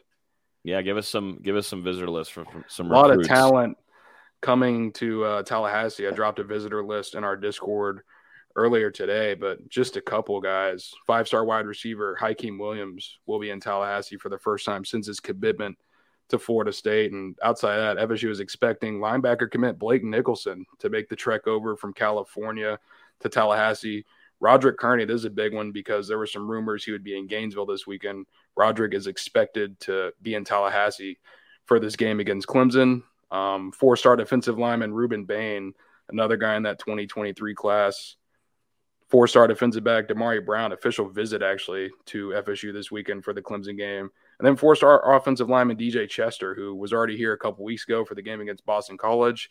He is back once again for another unofficial visit, and will take an official visit later this season. Keldrick Falk coming to Tallahassee instead of visiting Tennessee, where he was originally scheduled to go this weekend. FSU was able to get in there and flip that visit. And then over to the 2024 class, you've got 5-star Charles Lester. You got a really talented defensive end and Camarion Franklin. Cam Davis is going to be back. Luke Kromenhoek, Keyshawn Mashburn, a couple commits there. By my count, over 24 4- and 5-star prospects combined in the 2023 and 2024 classes are going to be at Florida State this weekend. So a huge opportunity for the Seminoles, not only on the football field, but also on the recruiting trail, because you don't have to win this game, but if you're able to remain competitive and continue to show the progress that the program is making under Mike Norvell, that you're continuing to make the positive strides forward, that's going to just continue to help these recruits. And we'll see what happens on Saturday night, but there's going to be some talent there to witness it. Some rich talent. It's good to have these current commits coming in too. And definitely Roderick Kearney. I'm high on him still. I know there's some things going on this season and such with him, but I think there's some talent there that Coach Atkins can work with. And obviously Hakeem Williams, Blake Nicholson, it's going to be nice to have him. Definitely Hakeem Williams is going to get a lot of love from the FSU fan base once he arrives here in Tallahassee. But it's a big-time talent. And if, Florida State stays in this game, and definitely if you squeak out a win like that on primetime television, whew, goodness gracious. You got a lot of momentum on your side heading into that bye week too. Whew.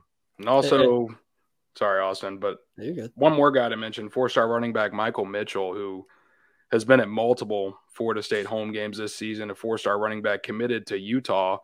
But he's been pretty straight up in the past. If FSU offers him, he's probably going to flip and become a member of this Tribe 23 class. An FSU fan growing up, they've been monitoring some off-field stuff, some academic stuff, and it seems like everything is progressing the right way so far, but Florida State has yet to go all in. If they do, that's one I'd watch out for. And, I can't really give out a name yet, but there's a major top 50 visitor from the 23 class that is expected to be at Florida State this weekend. We'll see if it transpires. Whoa, you're going to do it to us like that, huh? That's all I can do. And another name on that list, if you scroll down, is one of Antonio Cromartie's 18 kids. So, damn. Hey, Cromartie gets it done. Antonio Cromartie Jr., 2025 prospect. Antonio Cromartie Jr. Let's get it, baby. But yeah, big weekend ahead. So we'll keep an eye on some of those guys on the sidelines this upcoming weekend. Let's jump into some score predictions, guys, so we can end off this. But before we end off everything, we got to go into some ACC tip-off with VZ. I think I went first last week. It's me this week. I think it's up to VZ and his non-ukulele. Yeah, no ukuleles this year. Damn. It was a big investment last year. I don't want to $7, was it? It was 10. All right. Big investment. Okay, God. He really said 10. He really had to do that. 10. Oh my God. Big investment. I was feeling good last year. I don't know why. I just felt good going into that game last year. Isn't it crazy that you were feeling good about that then, and then you see this team now? Is it because of Clemson being I think Florida State's facing a better Clemson team than they did last year, yeah. Clemson's much better this year, especially on that defensive front. They're just so good.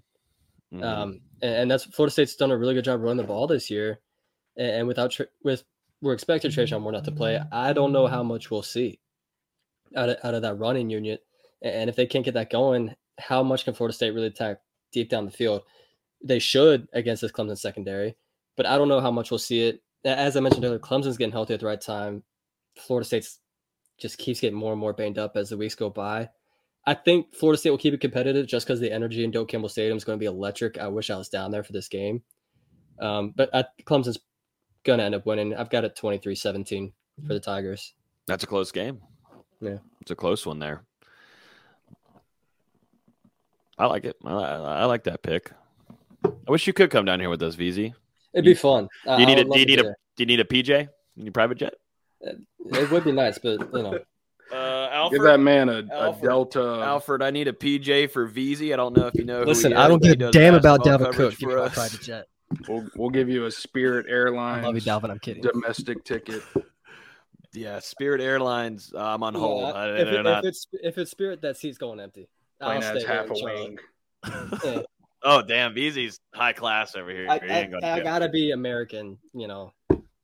Damn. Gotta be American. Can't be a European. No, just give me American Airlines. We'll be good. American Airlines on the aisle. That's my seat. You like a good aisle? Yeah, I do like having my leg out there on the aisle. Yeah, stretch, especially when you had two hip surgeries, you kind of have to like stretch out a little bit. Yeah, I was gonna say because me specifically, I'm really tall, so okay, all right. You would have to fit my leg out there. Seat, you know, you want me in the middle? You're short and skinny. You'd fit in there perfect. Where's Dustin sitting at? Because that's really he's got to keep an eye out. No, he's got the exit row aisle. If you know what I'm saying. That's what I'm saying. I'll pay the extra fee. I need the leg room. Damn. Yeah, no, I don't know, but yeah, I guess we gotta get VZ the PJ. Someone at Alfred, please get Alfred on that ASAP. Yeah, make sure y'all dropping your score predictions in here too. Make sure you drop your score predictions. D-Lou, what do you got for this weekend? So you told me during practice. I'm going to see if it stays the same though. Yep.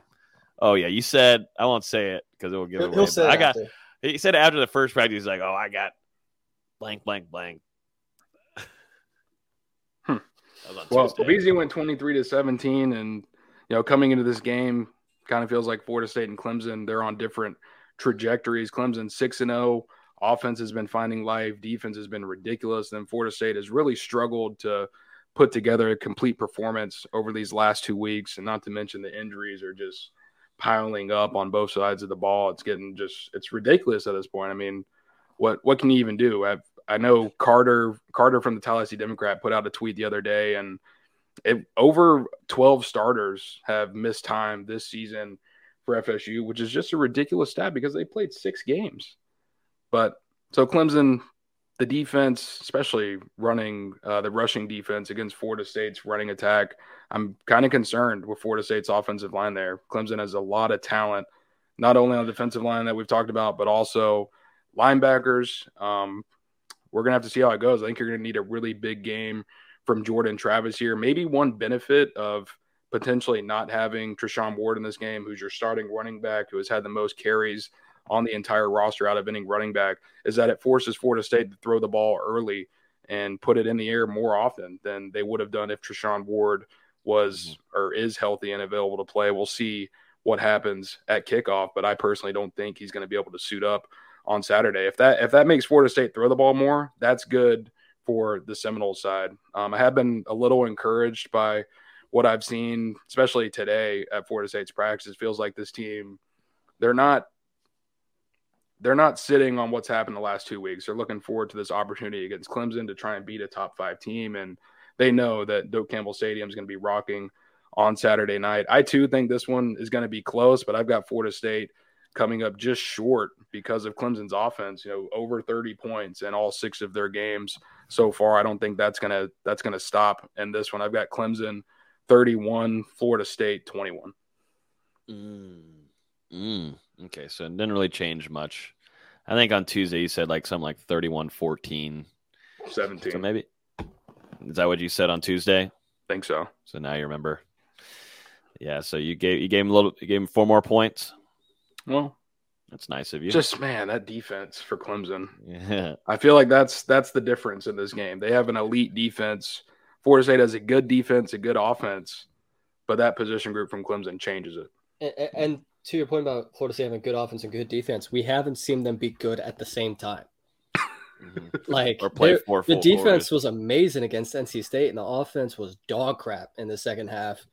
And then you look at the Boston College doesn't really count. But like, I've yet to see these two play cohesively. I've yet to see both great offense and great defense at the same time. And play a full 4 quarters. Yeah. That's the thing about this team, man. If they could play a full 4 quarters, they did it for a majority of the game against LSU. Yeah. And we were sitting up in the press, but I was like, dang, this is an easy weekend trip. We get to get out of here and have some fun. This is awesome. But you go in that fourth quarter, I'm down there for 25 minutes on the field, and Florida State's allowing LSU to come back into this game in the fourth quarter for no reason whatsoever. You know, I'm with D'Lo. I really like today's practice. This team is very much looking forward to this game, very much. And, you know, the staff is ready for it. I'm just worried about injuries. Also do think, like I said, Florida State's offensive line wasn't so great in that first half against NC State. Better in the second half. It's just going to be not much of a different animal. This is a talented group coming in. I like that Florida State is at home. I think that helps quite a bit. It's going to be rowdy and doke, as it usually is when Clemson comes in here. Definitely when Dabo Swinney's there on the field, there will be some loud boos. The energy is going to be great, and Tallahassee is going to bring it. But I really am starting to think, man, Florida State is hurting and losing out on Fabian Lovett. And we'll see if we get him back later in the season. But damn. You know, when Robert Cooper is by himself and, you know you have Malcolm Ray, you'll have Farmer on the side, Jarrett Jackson there too. It was crazy how much those two fed off of one of the other guys. I mean, you know, Fabian Lovett was a menace. And so, I've been kind of iffy on this one, but nothing's really changed from my gut like I was against that NC State game.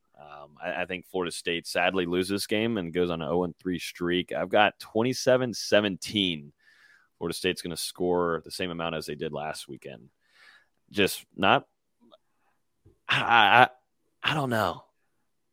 And I don't know if it's with Mike Norvell and the play calling and such, but I'm really amazed by how Florida State doesn't know how to put away games. And I don't know if that's just, you know, you have that one, it's a 3-year thing where you learn how to like win the compete, but you lose the big games, then you compete, you lose by little, then you win the big ones or whatever that bullshit is, whatever that goddamn. That's Bobby Bowden's mantra. that thing there. Lose big, lose small. When do you what year do you learn to put away games? And I don't think it's gonna be that type of game, anyways. But if Florida State has a chance, like Brad said, DJ and that offense, they have a slow start to games. And we've seen Florida State's defense step up in games, and we've seen it with Adam Fuller, but I don't know if it's going to be able to go for a full 4 quarters. So they're going to have to rely on Jordan Travis and taking those explosive shots. They can, and Clemson is suspect of that, so that's why I'm not really saying FSU can't win this game, but I think it's going to be a 10-point difference there. And also to know how much is the ACC going to want to protect their one good team. Yeah, with the refs. Yeah, Florida State versus the refs again. Will there be a holding? How many holding calls will be missed in this game? Should we set the over-under at 1.5? I'll take the under. Yeah. I think, they're going to miss. They're going to miss a lot.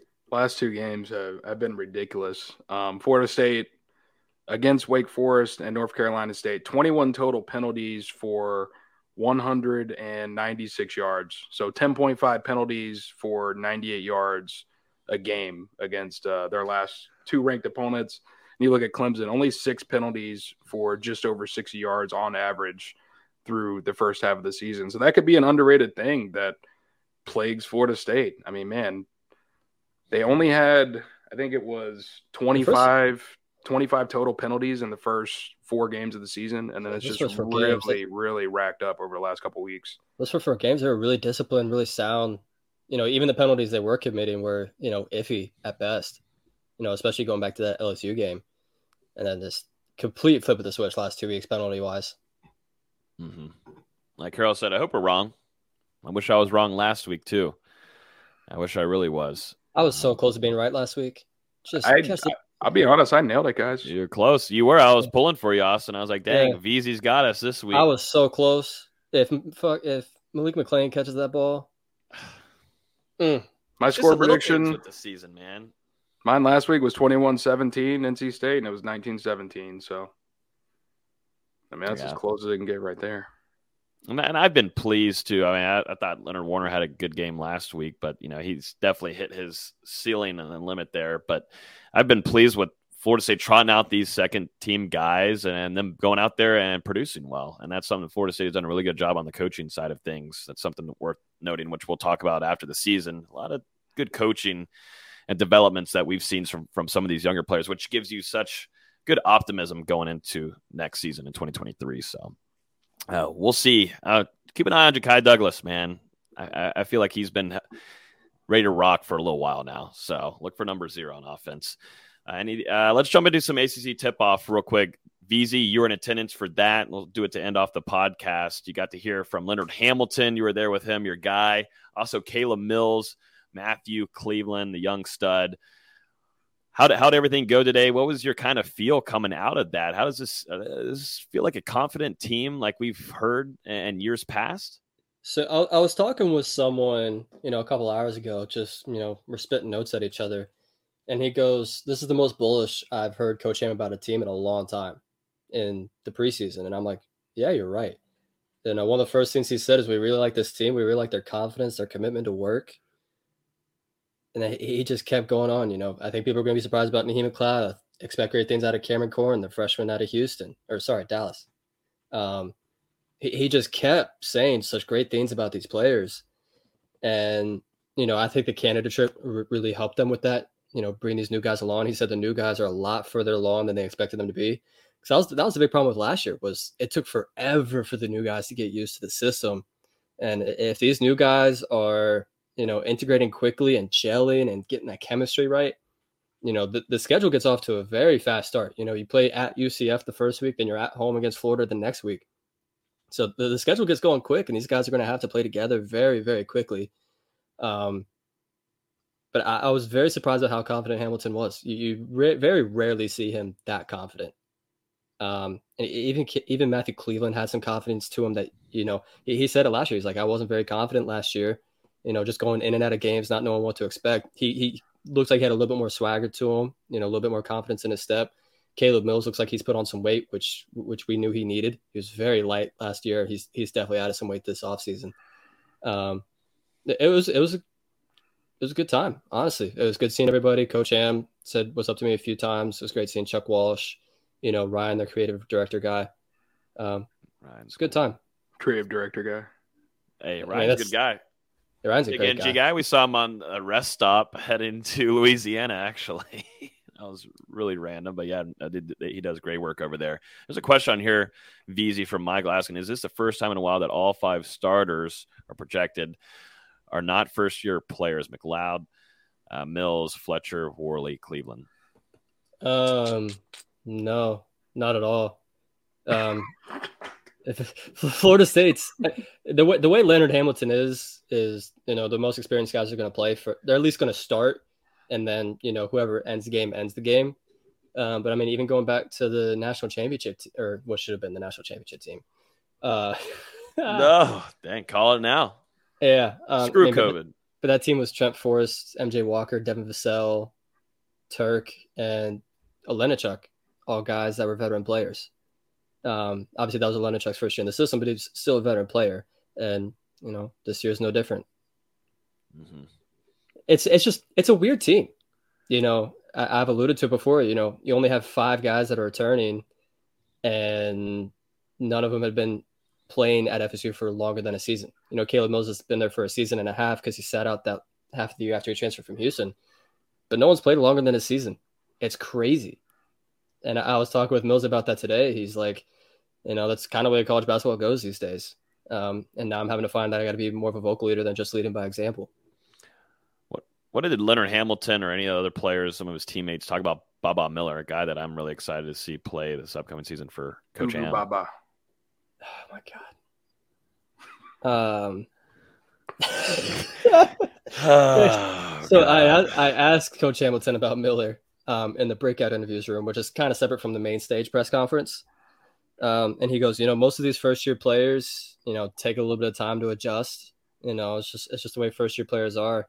And, the next thing he says is he hasn't had to adjust much. He's been very smooth. Granted, he's only practiced 5 or 6 times because he was dealing with a hip flexor injury. But he's 100% healthy now, and apparently he's looking pretty solid. I think it's going to take him a little bit to get up to speed. You kind of see a little bit the European games are played a little bit slower. I think it's going to take him a little bit to get up to speed for college basketball and the way Florida State likes to run and especially play defense. But he's going to be an exceptional player, I think.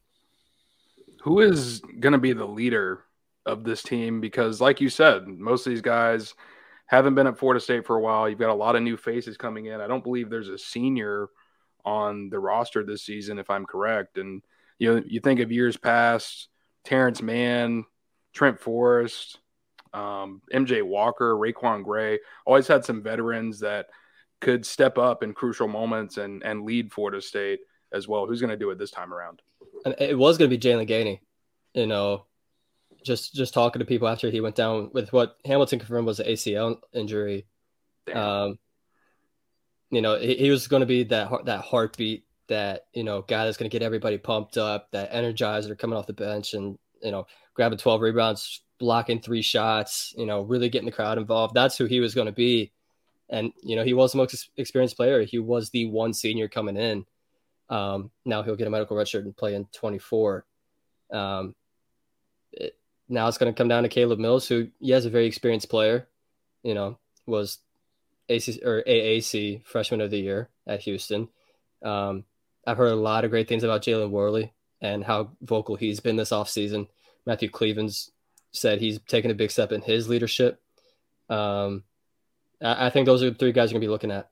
And even Cameron Fletcher, I think he's going to be a little bit slept on as a leader this year. Yeah, I thought that was big for Matthew Cleveland going to represent FSU there. Young guy at ACC tip-off. I think that was pretty big there. It goes to show his improvement there as a leader in that locker room. I'm starting to get more excited, though. I'm getting into that groove, definitely with you being there today and getting some of the quotes. I'm starting to get into a little basketball groove here, and it also depends on how it goes the last couple of years with Florida State football. Doing its thing. We don't need to bring up your picture that you took in New Orleans, but, just depends on how football goes. I think you get more attention to the basketball side. At least it took 4 weeks for me to break it out, and I had to do some photoshopping. So D-Lou, that didn't get a lot of engagement, did it? No, it didn't. I was expecting to get some hate comments, and I didn't. You could have done it if it was earlier. If they hadn't gone 4-0, you would have gotten some good engagement. Yeah, it's like it's Wake Forest, like it's a good team. If we lost at Boston College, oh man. That would have been. You'd have gotten like 4 more likes, 4 or 5 more likes. No, that would have been a profile picture. Oh my god! Not your hotel lobby one, right? The one you got right now. I could have taken that for you. I could have gone down there and taken that for you. No, you were drunk. So, well, did you take that when I was drunk? Yes. Damn. What was I doing? Was I just like in the corner, like in the No, elevator? you were on the elevator. Yeah. You're like, go up to your room, Logan. I'm down here to take some shots. Because I went and got a Powerade because I was thirsty. Oh yeah. It was a very humid night in New Orleans. That was $5 Powerades. They were $4. 4. Mine was 5. What happened? You got the wrong one, buddy. I got blue. Yeah, I got green. That's why. Dang. Green's the best Powerade. No one wants that. That's why it was $4. Nah, green's the best one. I'll stand by this. Y'all didn't think about getting me one? I had a pretty rough morning. You were. I charged it to your room. I didn't get to drink it. You gave me like also, At that point, you weren't making coherent sentences, so. Absolutely not. No, absolutely not. That was a stretch from 2 and p.m. I was ready for you to go to bed. I was ready to go to bed. That was tough. Well, to end off the basketball talk here, which is divulged into something else. Austin, this injury to Jalen Gainey, it could be really big for Florida State. Now, Naheem McLeod, who got hurt last year, it's crucial for him to stay healthy at the center position. And then it seems like Cam Corhin and Baba Miller are really going to have to play big roles now coming in as true freshmen, as well as Florida State. They're probably going to have to play a little bit of small ball there with some different guys at the 4 or 5. So, the guards and wings on this team seem pretty strong, but how do you project the bigs and the guys who are going to contribute at the 4 and 5? I think Florida State's best lineup this year is going to be Jalen Worley at the 1, Caleb Mills at the 2, Darren Green at the 3, Matt Cleveland at the 4, and Cam Fletcher at the 5. You're going to see a lot of Cam Fletcher at the 5 this year. Very strong for someone 6'7", 6'8", and it's going to hide some of his inefficiencies that he had last year. You know, he got toasted off ball last year, getting beat back door. You know, he would gamble on a steal and get burnt. UNC was going at him consistently in the game in Chapel Hill, and that's the reason Florida State got down. What was it, 24-1 or whatever it was? I remember. You know, playing him at the 5 in some of these situations is going to help him a lot. You know, he can just be a bully in the post. He can be scrappy. It's going to help hide some of his foul issues too. I think it's going to help him a ton. And I think that's, like I said, I think that's going to be Florida State's best lineup because you could switch 1 through 5. Everyone in that lineup is, you know, between 6'5" and 6'8". Super switchable, super athletic, super quick. Pretty much everyone there could shoot the ball for the exception of Matthew Cleveland, who, yes, he's made some improvements this offseason, but, you know, it's better than what he was last year. I'm still not expecting him to be even close to being a good shooter, but I think he'll at least be respectable. But everyone else is going to be a good shooter. You know, Worley shot 30% from 3 last year, but made great strides in ACC play. Darren Green is one of the 5 best 3-point shooters in college basketball, in my opinion. Caleb Mills has a strap of all straps, and Cam Fletcher shot 36% from 3 last year and is only going to improve. So I think that's going to be your best lineup. Fletcher's going to play a lot of small ball 5. I'd expect him to be your backup center most of the time. I like me some Cam Fletcher. I do. He's entertaining to watch. Stan, this is a great comment on here. The only green drink acceptable in New Orleans is a hand grenade. That's what my head felt like on Sunday morning. Didn't help. I woke up at friggin' 7 a.m. That was an idiotic idea to get up at 7. Hopefully your head felt like that on Monday morning. On Monday morning? The game was on Sunday, so yeah. My head felt like that on Sunday morning when I woke up. Oh, you woke up at 7 on Sunday? Oh, you're tripping. I was tweeting at like 8 o'clock. Yeah. Oh my God. Oh yeah. I don't know how I did it. I put something in the Discord. I'm like, oh yeah, there's no way Logan's awake. And then you responded right away. I'm like, what is happening? I told you I wasn't feeling when we went up high up there and the Superdome too. I was feeling really off. I was not feeling good at all. I do remember that. You were like crouched down. Oh, I was not feeling good. I felt like wheezy. So me and Dustin sit down. We get our laptops out. My Wi-Fi wasn't working. Yeah, we're chilling. We're getting ready. And Logan like puts his backpack down, looks over, he's like I'm gonna go grab a water. I did. I was like, I need a minute, man. I am not feeling great. And I'm not already a big heights person, but then the fact of only sleeping a few hours and then having whatever, I don't know what I put in my body past maybe like 5 o'clock all the way to 4 a.m. It was bad. It was ugly. We know not to do that again, even though like the next few weekends I did that, but at least it was without me. I didn't have to experience it. That's right. That was I didn't have to experience you leaving your phone in the casino and me having to find it for you. I couldn't find it. I didn't know where I put it. I didn't think someone took it. I was like, dang, I left it somewhere, but I really need to get it because that would really suck to go to the game tomorrow and have no phone. Oh, man. But yeah, I think that's going to wrap up the podcast, everybody. Shout out to Brad. That was a great insight from Clemson there. Some good stuff there. Full 30 minutes. If you guys are just now watching, make sure you go to the first part of this episode and listen in. He gave some good stuff on what Dabo Swinney's going to bring into Tallahassee this upcoming weekend. Florida State's going to play in prime time this upcoming weekend. Doak Campbell is expected to be full of energy and be rocking. We'll be there for full coverage all throughout it. VZ, you going to be there for the instant reaction with us on Saturday night? Probably. One of my friend's birthdays is Saturday, so we'll see. I'll watch the game. No way you're staying out anywhere past 11 o'clock. Listen, all right. Give me some credit. I was at a concert last weekend until 1 a.m. Okay, so now concerts are way different for you. Whenever the concert's coming up for a weekend, I'm like, oh, we're not hearing from VZ. He's a concert guy.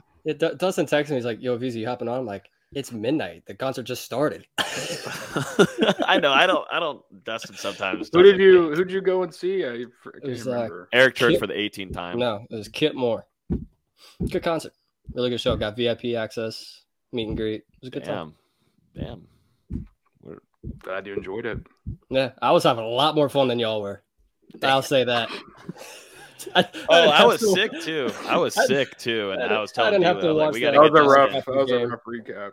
It was like midnight, 12, something, and Yeah, I was sick and not feeling good at all. I think he ended up going on at 12:30, and I'm like, I'm good. I'm sure. Yeah, exactly. Yeah, but hey, we'll make sure to send you that stream link, buddy. This will be another 12:30, but hey, maybe it'll be good or not. You can send it. I may not be in it, but you can send it. I'm gonna start sending it to some of our comments people in here and get their takes. But yeah, we'll be down there for our instant reaction right after the game, late afterwards when Florida State takes on Clemson. So we'll be inside dope giving you guys that. As always, you can listen to podcasts on iTunes, Google Play, Spotify, YouTube. Hit that like button before you jump off of Facebook and YouTube. We definitely appreciate it. And we will talk to you guys on Saturday night. Enjoy the game. Safe travels to Tallahassee. And see you guys. Not the same word. 17.5, same color t-shirt. Mama told me not the same word. 17.5, same color t-shirt. Mama told me not the same word. 17.5, same color t-shirt. Mama told me not the same word.